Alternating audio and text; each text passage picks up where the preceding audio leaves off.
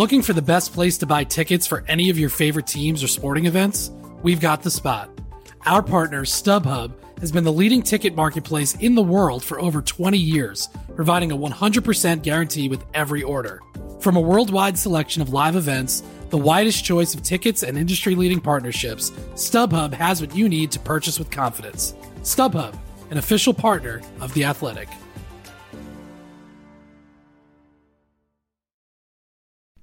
As you've probably heard by now, we've teamed up with BetMGM this season. We'll be using BetMGM lines to make all of our picks, and we'll have special offers for our listeners each week. If you haven't signed up for BetMGM yet, use bonus code THEATHLETIC, and you'll get a 1-year subscription to The Athletic, plus up to a $1,500 first bet offer on your first wager with BetMGM. Here's how it works. Download the BetMGM app and sign up using bonus code THEATHLETIC. Make your first deposit of at least $10. Place your first bet on any game and claim your voucher for a 1-year subscription to The Athletic. See BetMGM.com for terms. U.S. promotional offers not available in D.C., Mississippi, New York, Nevada, Ontario, or Puerto Rico. Gambling problem? Call 1-800-GAMBLER. Available in the U.S. Call 877-8-HOPE-NY or text HOPE-NY 467-369 in New York. Call 1-800-NEXT-STEP in Arizona. 1-800-327-5050 in Massachusetts. 1-800-BETS-OFF in Iowa. 1-800-270-7117 for confidential help in Michigan. 1-800-981-0023 in Puerto Rico. First bet offer for new customers only in partnership with Kansas Crossing Casino and Hotel. Don't forget, if you haven't signed up for BetMGM yet, use bonus code THEATHLETIC, and you'll get a 1-year subscription to The Athletic, plus up to a $1,500 first bet offer on your first wager.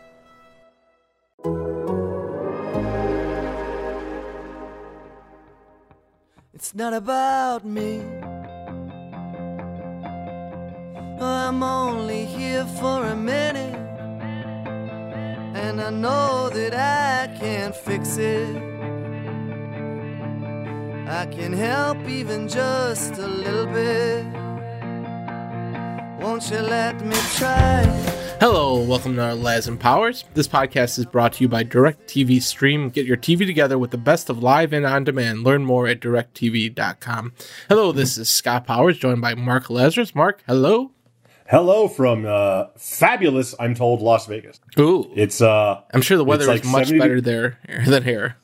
I just got to my hotel and my Uber driver was complaining about how freaking cold it is here. It's like 58 degrees. I'm ready to go in the pool, and everyone's dressed for an Arctic expedition. So yeah, but it's about, I think, 70 degrees warmer than it is back home in Chicago right now. So no complaints here. Yeah, this morning I drove the kids to daycare. It's like 2 blocks away, but it was like negative 15. So I got the car heated up and then.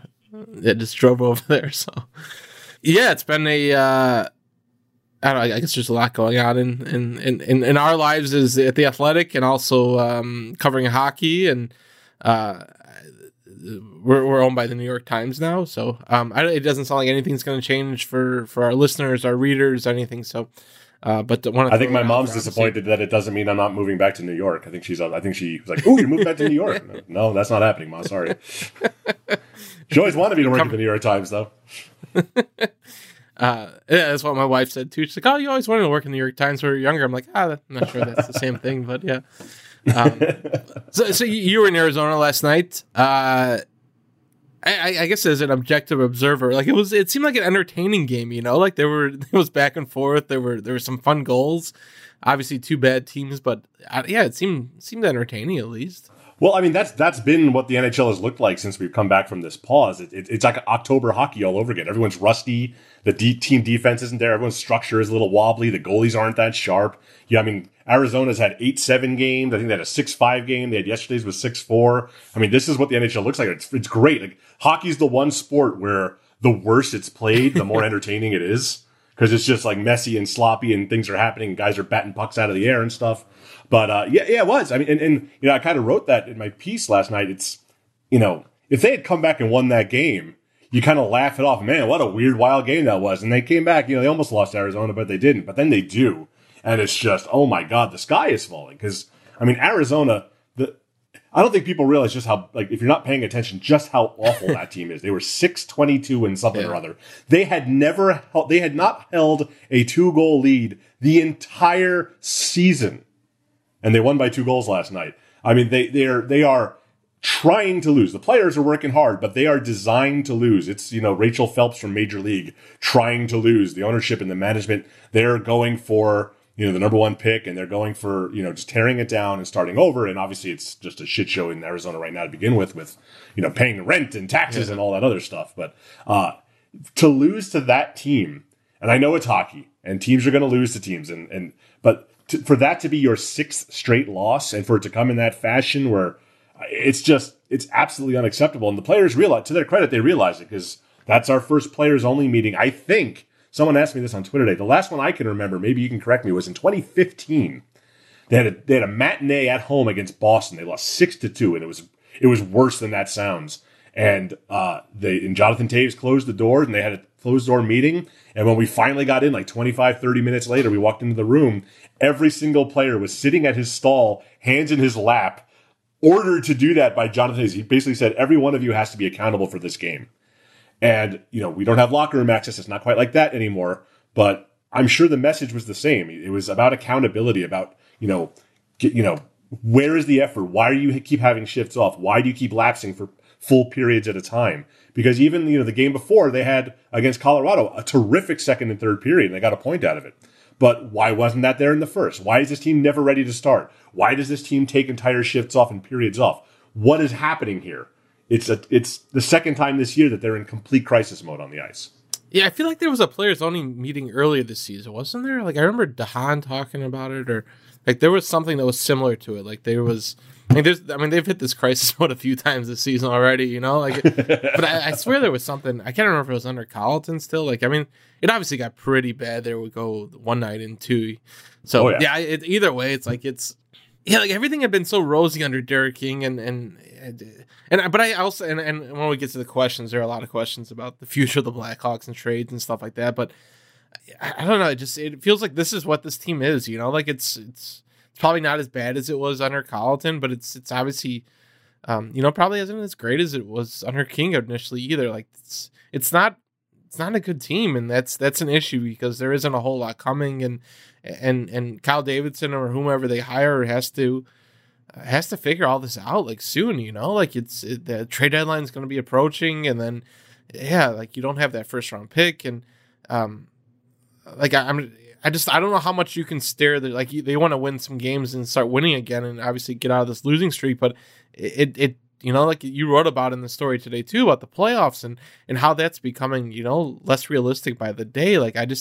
I feel like, there's the Colleton era, and then there was King, getting the new coach bump, and now they kind of have to face reality a little bit. It's probably not going to turn around, there's a lot of games left, and that can be good and bad, this could be a long road to the end of the season if, they're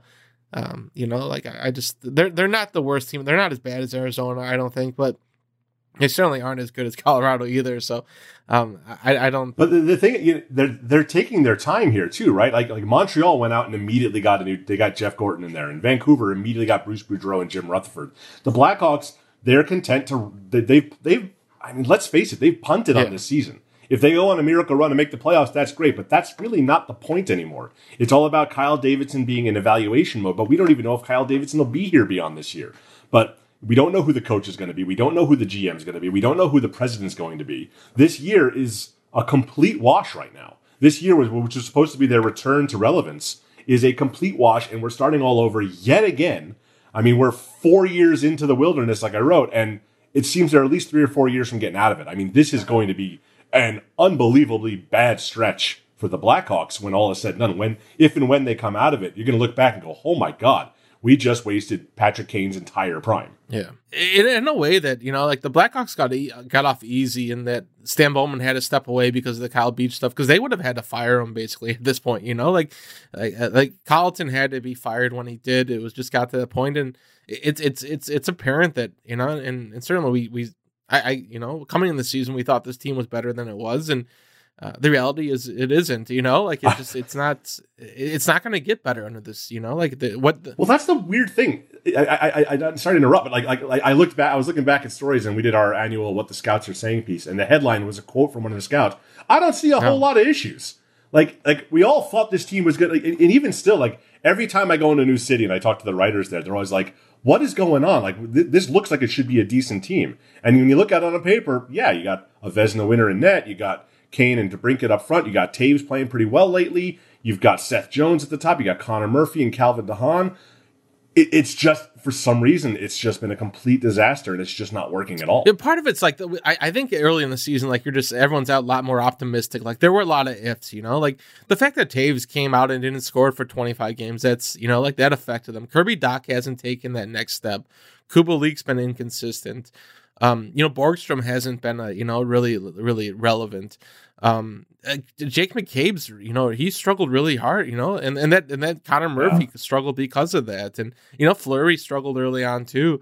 Like there were all these ifs, like, some of those players have turned it around, and DeBrincat's probably been better than we expected. But for Kane to have 7 goals after 30 plus games, like there are different factors here. Like some guys have probably, I think Hagel's exceeded expectations, but there've been too many guys that have, haven't met them. And I think that's part of it too, where like we assume so much we thought McCabe would look like he did in Buffalo, and we thought Kubalik was a 30 goal scorer again. And we thought Taves, wouldn't be the same Taves, but we didn't expect him to go 25 games without a goal. So like, it feels like some of that. And Kirby Dach is a big thing too. I know he played better last night, but we thought in year 3 and then, a year off of his wrist injury that he'd be further ahead. And right now they don't really have a lot of, top 6 centers. And, there's, Borgstrom, and like, there's a lot of guys that we thought, oh, that'll work out. And, he's more of a role player, but, he's going to give you 10, 15 goals. And it offensively, they've been one of the worst teams in the league. And,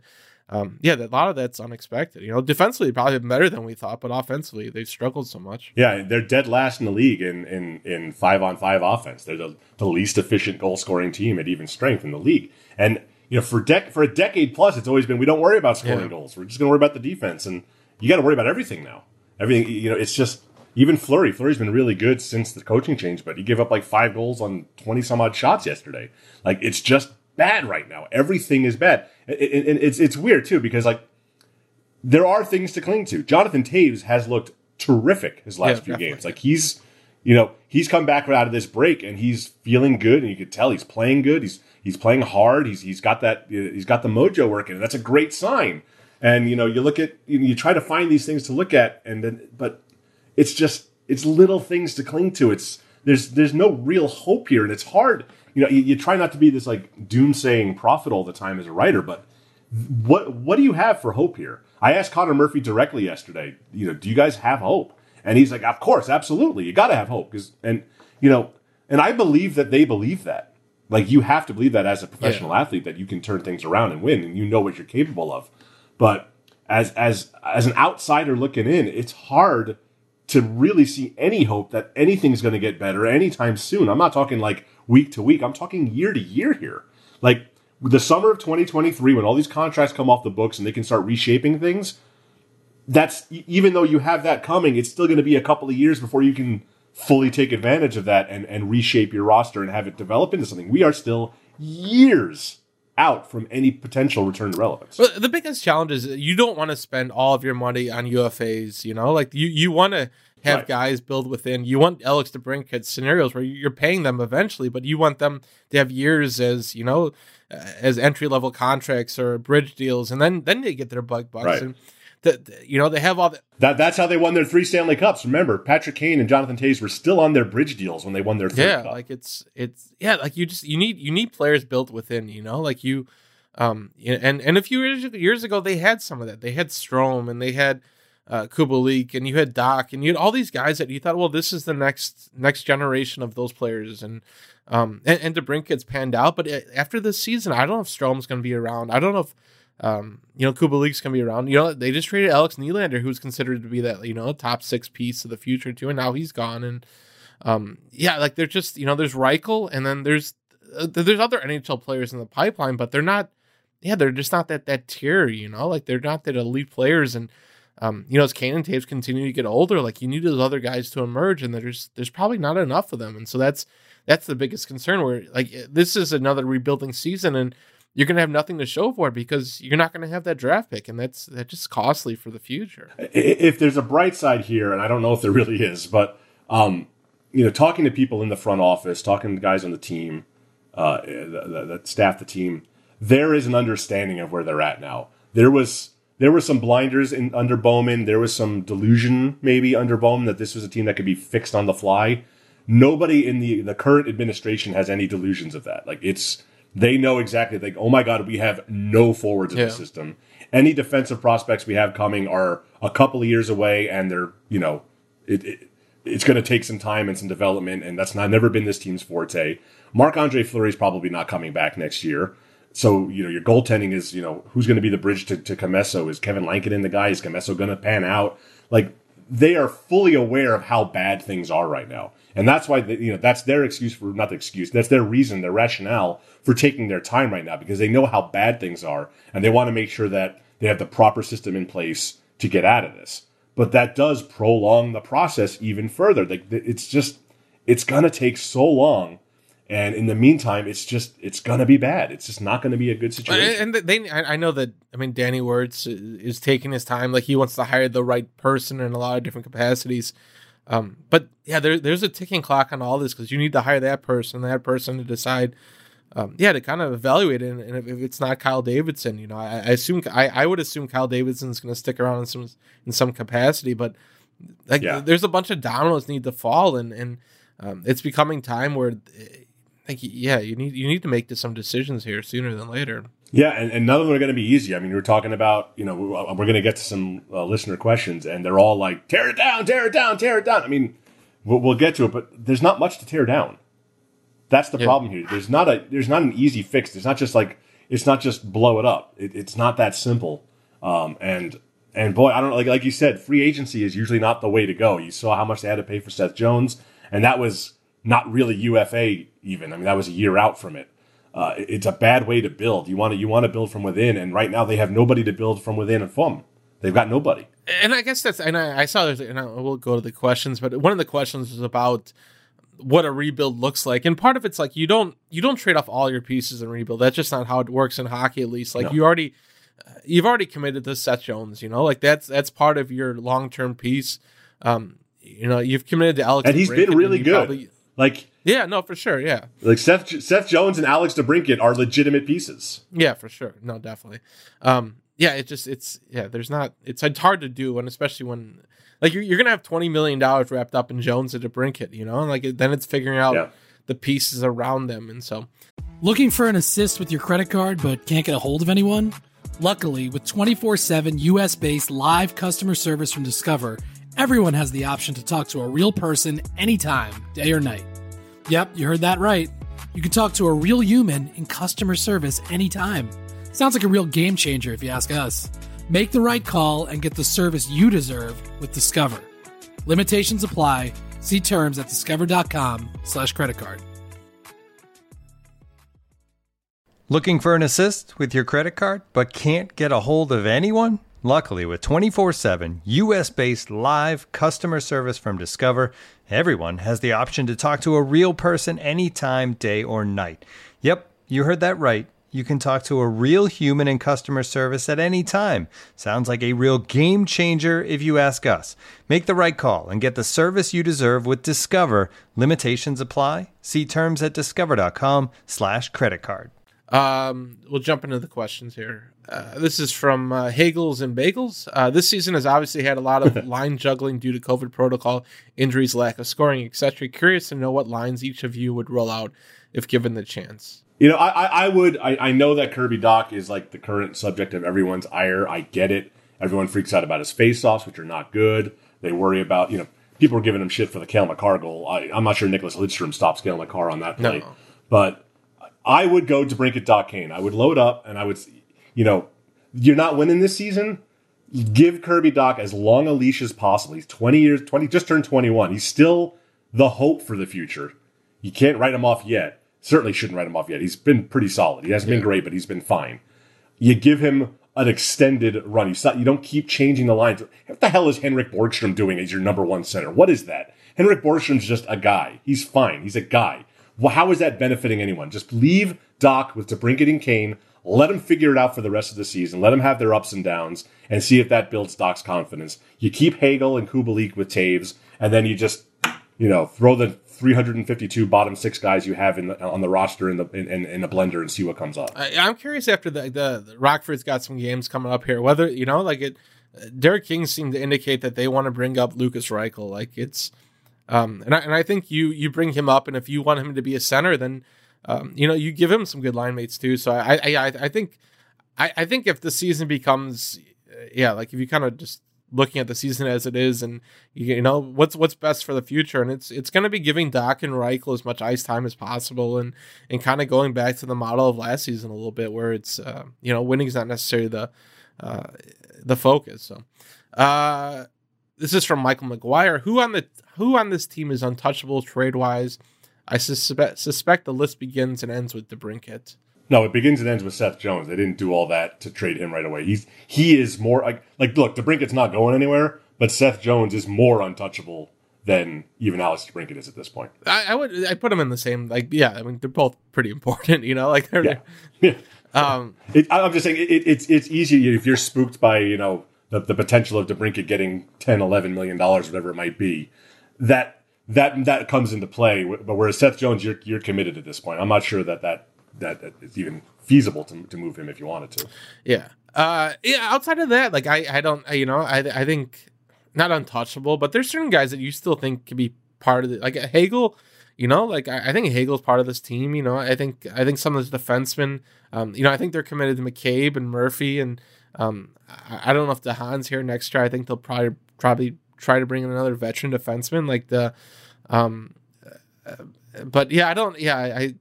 there's a handful of guys that I think that are here, but there's not a lot. Like at some point they're going to start flipping players for assets and start looking at what they can bring back, and even that Nylander trade, they're bringing in a guy they're going to look at, see if he's going to fit for them in the bottom 6 in the coming years. I think they're very much in evaluation mode in some ways too.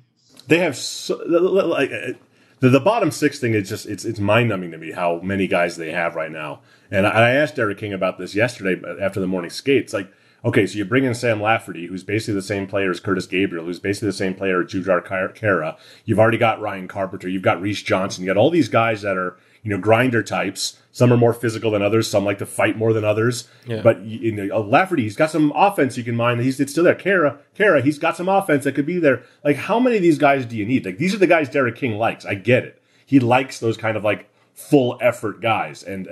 But I don't know how many guys like that you can have. At some point, you need people who can score goals. Yeah, those are a lot because those are a lot harder to obtain. From Travel Lex, with the prospect pipeline looking weak / depleted, what do you think the approach should be at the next trade deadline? Well, that's the big question, right? Is what can the Blackhawks do? Obviously, their biggest trade chip is Marc-Andre Fleury, because the sense I get is they haven't really even thought about the idea of keeping him next year. But it's tricky because it's really difficult to trade a goalie at the trade deadline because the teams that are buyers usually have a goalie. You go back to the Robin Lehner situation a couple of years ago. Vegas only gave up a second rounder for him because they had Fleury. They were looking for insurance, and potential long-term goalie too. And I don't think that's Fleury for a team, right. Right. And then you have the fact that Fleury has some no trade protection. So Edmonton could use a goalie right now. They're in free fall and they're trying to salvage McDavid and Draisaitl's primes. But does Marc-Andre Fleury want to go to Edmonton? We don't know that. He has some say in the matter.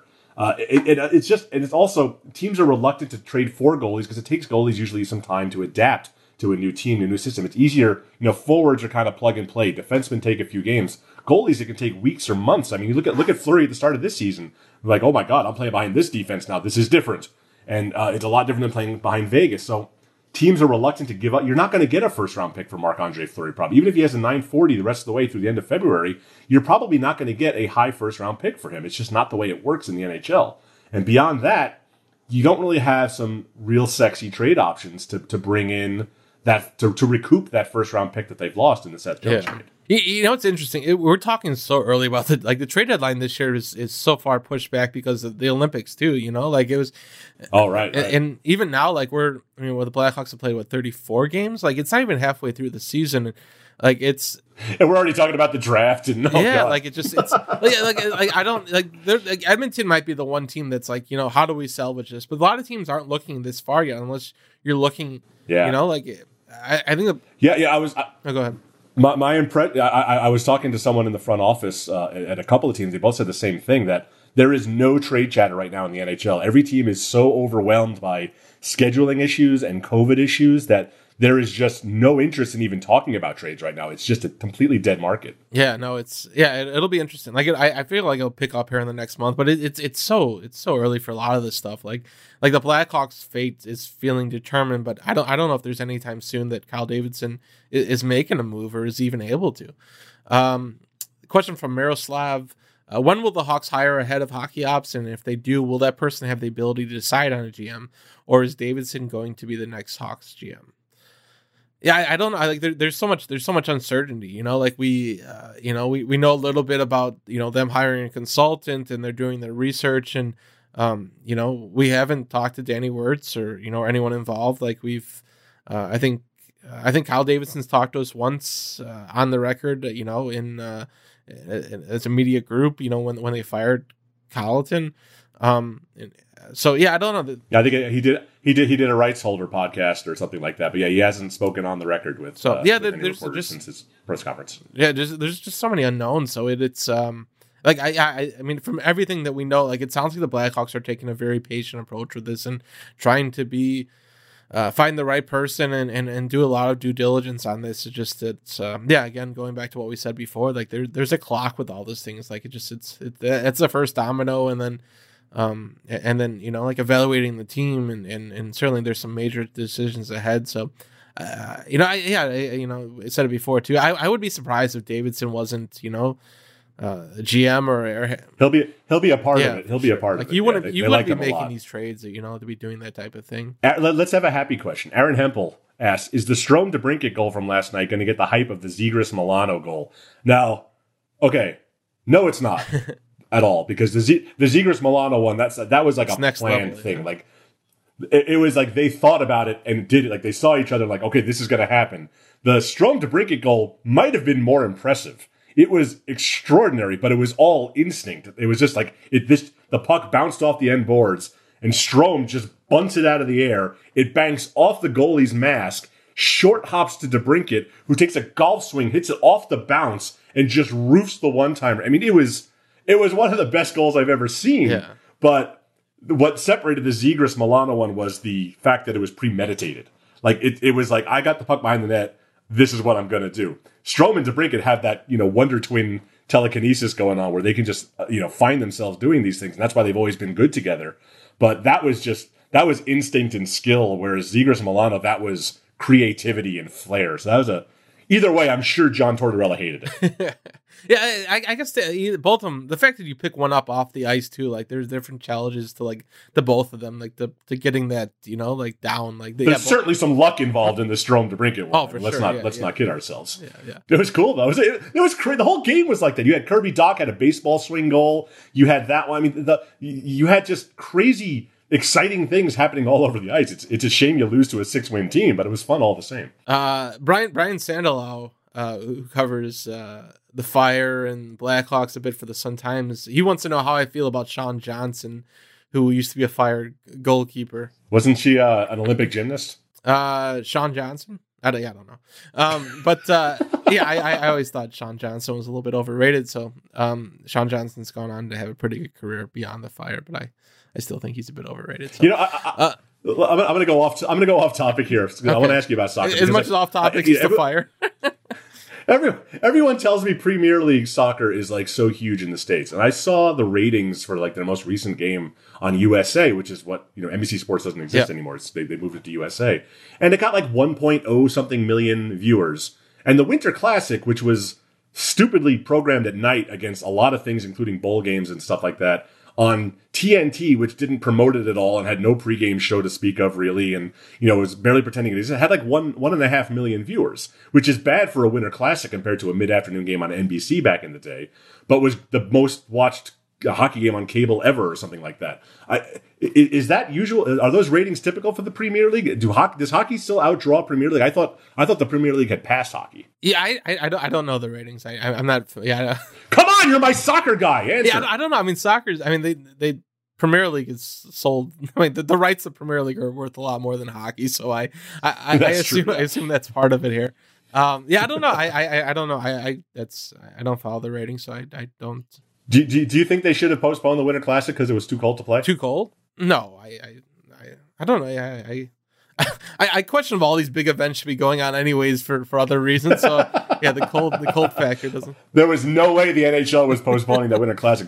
The entire league could have died of COVID, and they would still put Minnesota in the Iowa Wild out what there. These teams are going to look like after the Vegas All-Star game. Like it's how they come out of this. It'll be. Well, I mean, they have so many games to schedule in such a short. Like that Olympic break cannot accommodate all these postponements. It's going to be just chaos. Yeah, no, it'll be a full crazy month there. This is from B Double. One of his questions is what is a guy like Kubalik gonna fetch? What do you think he brings back? A second, third rounder maybe. You're not going to get a first rounder from me. I know people always go back to if Ryan Hartman, who's now apparently the greatest hockey player that ever lived, but back then was just a kind of a mid-level guy. He got you a first rounder. It was like the number 30th. It was pretty late in the draft, but it was a first round pick. Then certainly Dominic Kubalik, a 30 goal scorer in this league, can get you more than that. But Kubalik's not having a great year. He's pretty one dimensional. He's just a guy with a great shot. He doesn't bring a whole lot else to the table. And the fact that the Hawks are entertaining the idea of trading him gives you an idea that they don't think that he's necessarily a big part of the future. He's a really good goal scorer. You need guys like that. But it's so hard. Like you said, we're so far out from the trade deadline that we don't know what the market's going to look like. We don't know what other forwards, what other sniper types are going to be out there. If there's nobody else out there that can score a goal, then that drives up the demand for a Dominic Kubalik, and maybe you get more out of it. But, in a typical year, a guy like Kubalik, maybe a second, probably a third, you're not going to break the bank for him. Part of it too is like if you're trading for Kubalik, you're probably thinking a little bit about the future. He's due. I think it's like $4 million or something on the qualifying offer, and he's coming up as an RFA, and he certainly has his arbitration rights, and he could be worth something because he's scored some goals. So I think those are all factors too. Like if because a team may be just thinking of Kubalik as a rental, like they may want to walk away from him in free agency too. So like that all comes into play too. So Marie Manning wants to know if we ever plan ahead. I met Marie at the Capitals game a couple weeks ago. We do. Our plans often go astray. We have stuff that we're like, oh, we'll work on this next week, and then 4 months later, I never wrote that story. The story I wrote this week about players who've won the Stanley Cup and then are like losing, like Taves and Kane and Drew Doughty and some of these guys. I mean, I was planning on writing that early in the season, and then the bottom fell out on the Blackhawks, and Jeremy Colleton was fired, and then the report came out, and there was just no time to write a story like that. So I think Scott and I and every writer has ideas that they want to work on and that they're working on throughout. But I had a column written last night for just because I assumed it was just a run of the mill Coyotes Blackhawks game, and it got bad enough that I scrapped it and wrote something else. So yeah, we plan ahead all the time, but that doesn't mean you see what. I think she was referring to us just like, oh, have any questions? Because we're recording right now. Oh, the podcast? No, we do not plan the podcast at all. Not at all. We're just making this up as we go. Sorry, we're very professional. You're in Vegas for a few days here, so enjoy the warmth and hopefully some success on the tables. It's freezing out here. Freezing. Bring us back some money. But we'll. I'm going to bring back $550 million and buy The Athletic from the New York Times. Okay, all right. Well, keep me aboard if you do. We got Vegas and then Columbus, and I'll be in Columbus, and that'll be interesting with the Seth Jones and Boquist angle, and certainly more. We do have some stories that we've been working on. We're excited to share them throughout this year, and we'll be. Are you and Brian Hedger going to record a bonus podcast? That's a good idea.